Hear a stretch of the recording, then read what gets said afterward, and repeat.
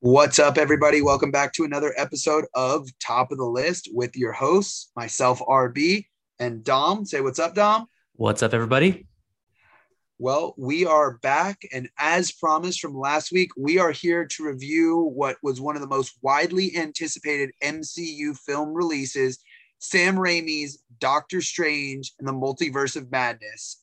Sam Raimi's adventure back into the superhero film genre. And this movie had a lot going on, for lack of a better term. I'm still gathering my thoughts, and I saw it about a week ago. Dom, you want to kick us off talking a little bit about your thoughts about Multiverse? Yeah, so for a little background for viewers that haven't seen any previous Sam Raimi films, he did the original Spider-Man trilogy with Tobey Maguire. He also did the Evil Dead films. That was his first foray, as well as I mentioned before, I think he did like a Wizard of Oz style film that I thought was pretty good as well. So he's been off of a directing job for 9 years. This is his big return. From his background in Evil Dead and from, the second that they announced in the Multiverse of Madness, Doctor Strange in the Multiverse of Madness, they had said this would be the first MCU horror film.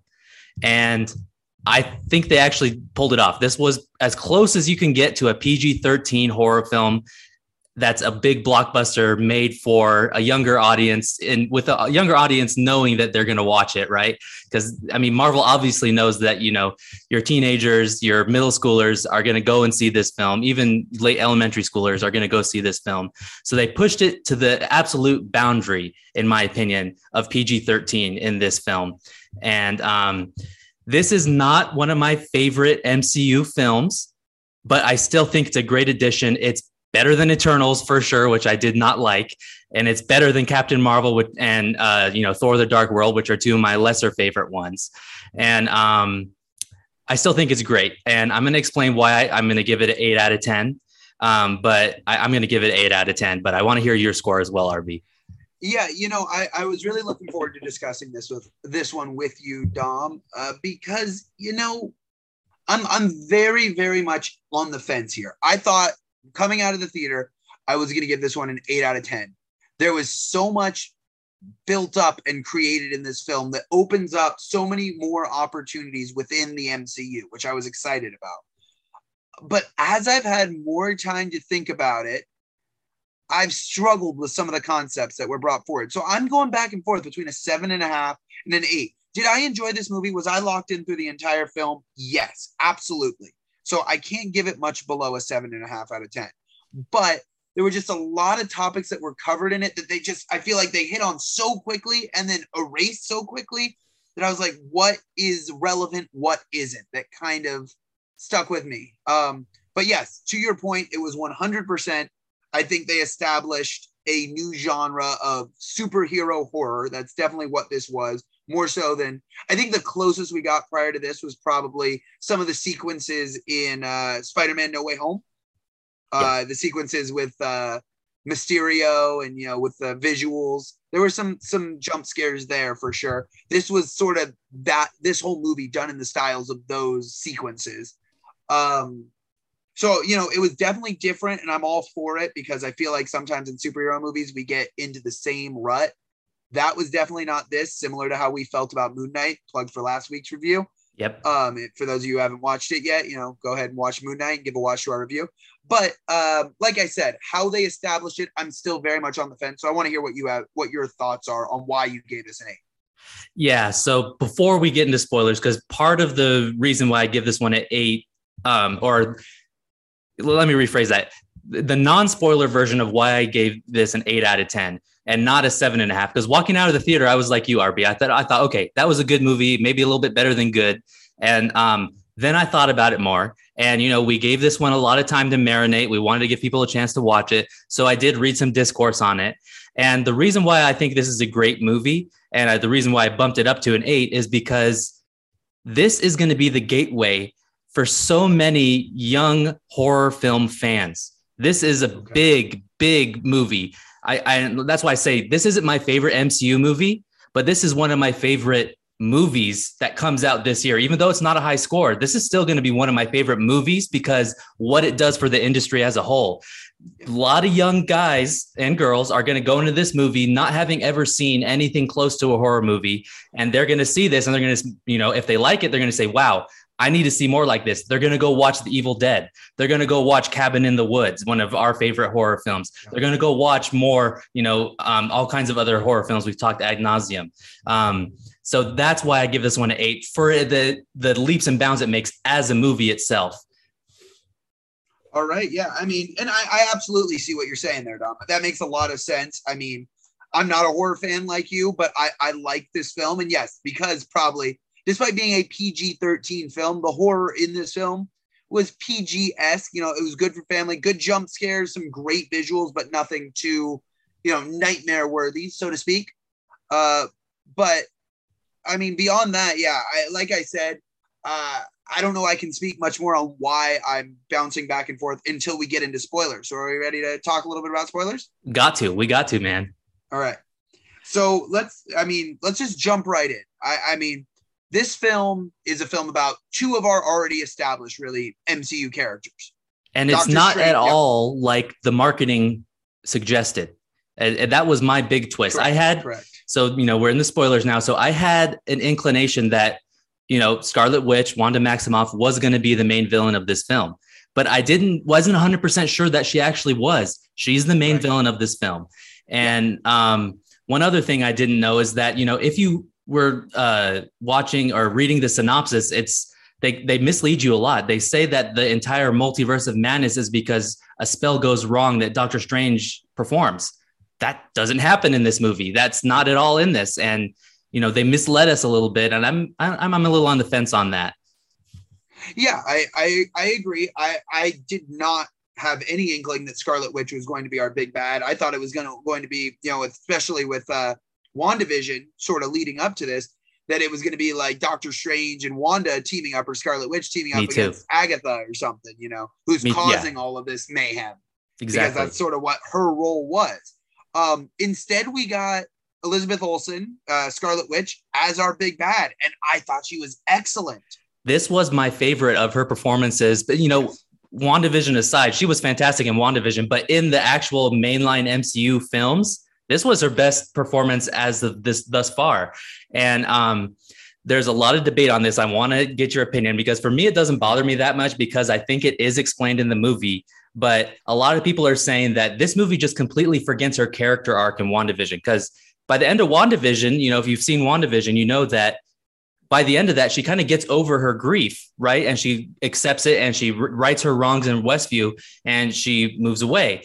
But I think they do a good job of explaining that the Darkhold, which is this evil book that she's been reading, since the after credit scene in WandaVision, that kind of corrupted her mind and made her into the villain in this film. So, but a lot of people are arguing that this kind of undid what was done in WandaVision. What do you think? I agree with both of those statements. Yeah. I think it outdid a lot of character development. I do agree, though, that is established with the Darkhold when we meet Doctor Strange later on in the film, who guards the Darkhold in that voidy multiverse. That's what, there is something to pay with all that darkness. You can't just get it debt free. There's a debt to be paid. So that I understand completely.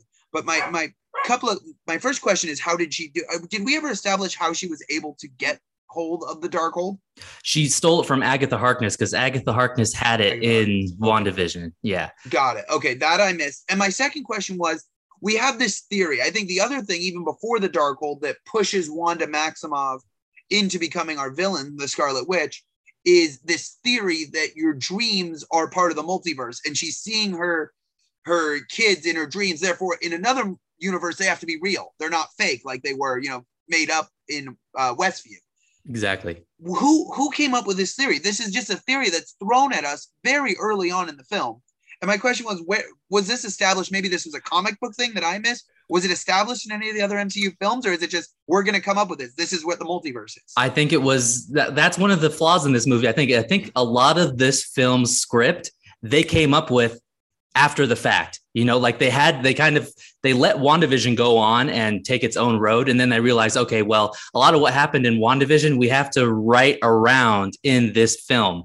And I think that was one of the things that they had to write around. And because after watching WandaVision, you and I were theorizing that, okay, well, maybe when she's, in the after credit scene in WandaVision, maybe she's trying to find her family somehow and they're lost, like the version of her kids that were disappeared in Westview. Maybe they weren't dead, they're actually lost, but they kind of explained that away a little bit. But yeah, so let's talk about the multiverse, and of course Doctor Strange's journey and America Chavez's journey, which I thought was a great character. I thought she added a lot to this movie.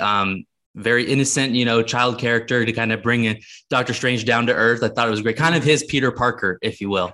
Absolutely. A great addition to the MCU if she stays there.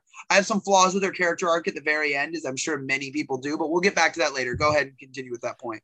Yeah, so let's talk about everything that's going on. We get a lot of versions of Doctor Strange, and then of course she's Scarlet Witch is being a badass in this movie, and she's pursuing them all the way. She almost kills everyone in Kamar-Taj, which is pretty awesome. I liked how violent this movie was. Side note there. But then, of course, we get a jump to universe. I think it's 838 is what they call it, or something like that.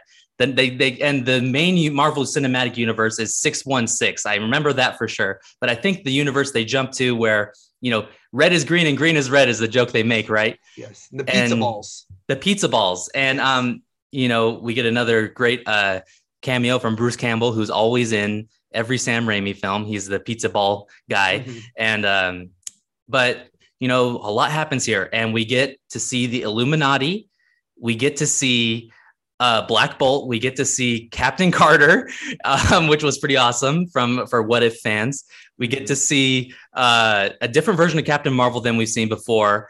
We get to see Charles Xavier, and a big twist for me, which I was clapping in the theater when I saw this. We get to see Reed Richards of the Fantastic Four. That was awesome. Played by John Krasinski. Absolutely. Yeah.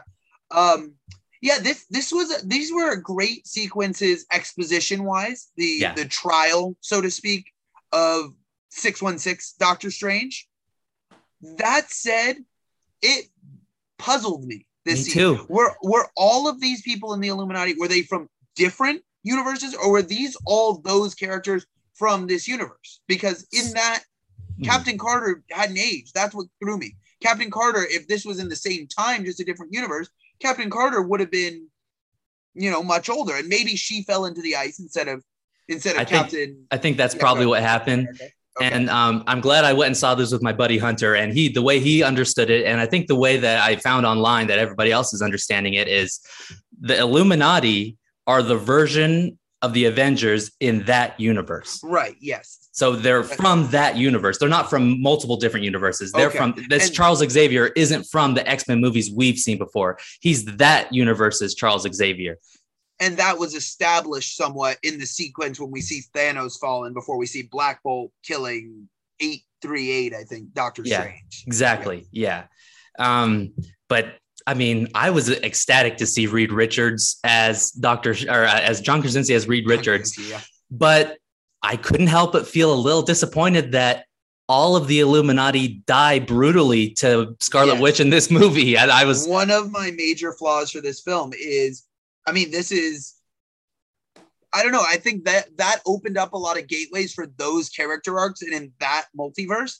And then we just outdid them. So, yeah, it's gone. This was just kind of thrown at us. Okay, the Illuminati's gone, but who's going to go and find Reed Richards in another multiverse where he's part of the Fantastic Four? Who's going to go find Charles Xavier where he's part of the X-Men? But it built a lot of groundwork that I thought was going to build on the multiverses maybe colliding. And that's how we were going to get mutants and the X-Men and the Fantastic Four.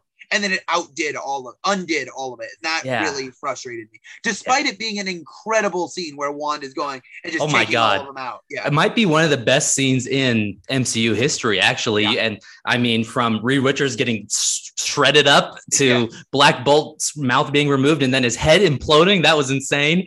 And then Captain Carter getting cut in half. That was crazy too. The shield, yeah. And then even into the internal scene where Charles Xavier goes into her mind. That was terrifying. Outsmarts him. oh my goodness. Yeah. So great sequence. And, Sam Raimi pulled it off, the horror aspect. And even when they're after all that big scene and they're trying to escape Scarlet Witch and escape that universe, Doctor Strange, America Chavez, and what is it? What's his girlfriend's name in this movie? Yeah, I always forget. But is with at the wedding. I'll look it up. Keep going. Yeah, so they're trying to escape, and I thought there was some great jump scares. I jumped a little bit when they're being pursued in this like underground sewer, and Scarlet Witch is pursuing them. It's pretty crazy. Yeah, absolutely. The sewer sequence and into them getting the opposite of the Darkhold, the light book. When they open up the door, because he stored it there. I mean, incredible visuals for sure, and that plays back to the opening sequence as well. Which I mean, this one threw us right off the deep end to begin with. Yeah. Christine Palmer, by the way. Christine Palmer. That's right. That's Doctor Strange's love interest in this one. Love interest, yeah. And you're right. Like even in the opening scene, I knew this was going to be they were pushing the boundaries when they fight that kind of like octopus kind of creature and the eyeball gets pulled out. I thought that was pretty awesome too. Yep. So, and then we get another great sequence. Like you said, we get into this kind of void dimension and we see Dark Doctor Strange, for lack of a better term. And he has a third eye, which I thought was pretty creepy. And, he's evil. And they have this great battle with music. I thought that was really interesting. Yeah, that was very cool. Yes. Very, very neat sequence. Very well done, both audially, I think that's the right word, and visually. Yeah. Or audibly and visually, I think would be correct. But yeah, excellently done. Great cinematography. I think you've talked about this a lot. It's something I haven't caught on with much, but you talk about single shot action sequences. I don't think there were many cuts in between that sequence. So I thought it was masterfully done for sure. The back and forth with the notes hitting them was very neat. Yeah, so I think the main thing here is that we could praise Sam Raimi's directing in this film, but I do feel like a little bit, I think the writing brought this one down. I feel like they rewrote a lot in this one. You can kind of feel that they rewrote it a lot and they had to add stuff in after WandaVision. They had to add stuff in after Spider-Man No Way Home, stuff like that. But then, of course, we get one of my favorite scenes where we get zombie Doctor Strange having a freaking cape of the damned and flying and fighting Scarlet Witch. I thought this whole sequence was really awesome to end the movie. Really cool sequence at the end.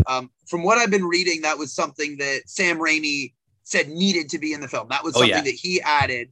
Obviously, Sam Raimi, Evil Dead, zombies, that's sort of his MO. But really, really well done. The whole scene, the battling with the damned souls, they're souls of the damned, and then eventually conquering them and mastering them. I thought that was really well done. Here, though, is where I get my biggest flaw with America's character. Is it's not really explained how she's able to all of a sudden control her universe jumps. That really upset me. It was okay. I guess she had confidence in her power, but it was her fear. That's what she said, right? Was what caused her to open the portals. Correct, is when she got afraid. And I think it was by the end of the film, she had been terrified so much by this multiverse of madness, by Scarlet Witch and all the things that she encountered with Doctor Strange, that she learned to control her fears and thus control her powers. Right. Okay. I mean, I can buy. I don't know. I thought she was a great character. Me Bravo too. to the actress who has a name that starts with an X, and I'm not even going to try to pronounce it. But I wanted more. I wanted more of her backstory. I wanted more of her. There was a lot that they had to cover in this movie. Obviously, there was a lot of big scenes that they did for the MCU fans. Tying in Reed Richards and Charles Xavier, even if they're not the ones that we know yet, tying those characters in. But I wanted more of her character for sure. But let's talk about how she defeats Scarlet Witch. I thought this was a masterfully done scene. Yeah, really great. I think that my remind me what happens here at the end, because so, I mean, we first see her trying to throw her into a universe that looks like some sort of lava pit, almost hell-esque, sending her back to hell. And that doesn't work. She's able to overpower her. So instead, she throws her into a multiverse where Billy and Tommy are there with Wanda. Yes. And throws her in, and she outthrows Wanda, and the kids are cowering in fear away from her. A great emotional sequence. Yes. Elizabeth Olsen, who plays Scarlet Witch, she pulled it off great there. I thought it was a great thing. Then, of course, Scarlet Witch dies here in the end. Yeah. And do you think that she's actually dead, or will we see more of Scarlet Witch? That is my biggest flaw, maybe with this film, maybe with the whole MCU now, is I feel like as much as I liked the execution of the multiverse, everything's on the table right Anything's possible.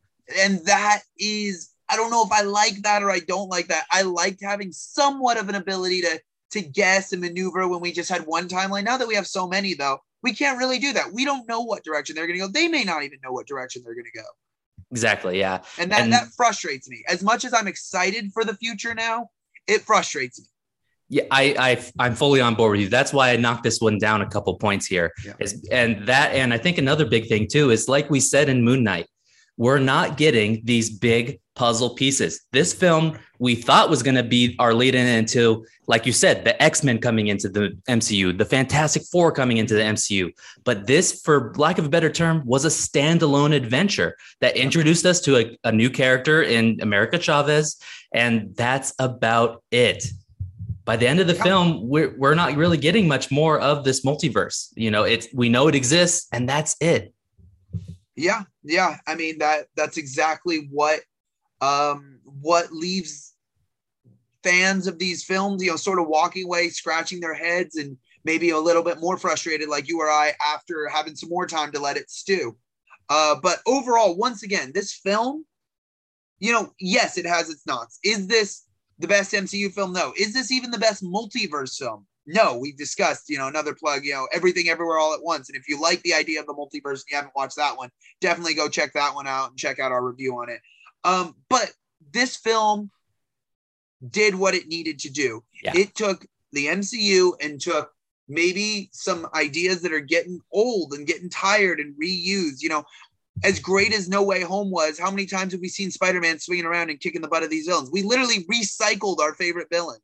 This was something that didn't do that. This was something completely different. And I tip their caps to Sam Raimi and the rest of the MCU team and the creative team that went into this film as well. Despite its flaws, which there were a few, I still think I'm going to stick with a 7.5 out of 10 for this for my score after we've discussed this further. Definitely a flawed film from a story perspective, from a couple characters' perspectives, but from a style perspective, like you said, from a uniqueness perspective, was a great film. From, due to the directing. The directing held this movie high above what it could have been if a lesser director had the opportunity to, make this movie. So I think Sam Raimi can be applauded for his efforts on this film.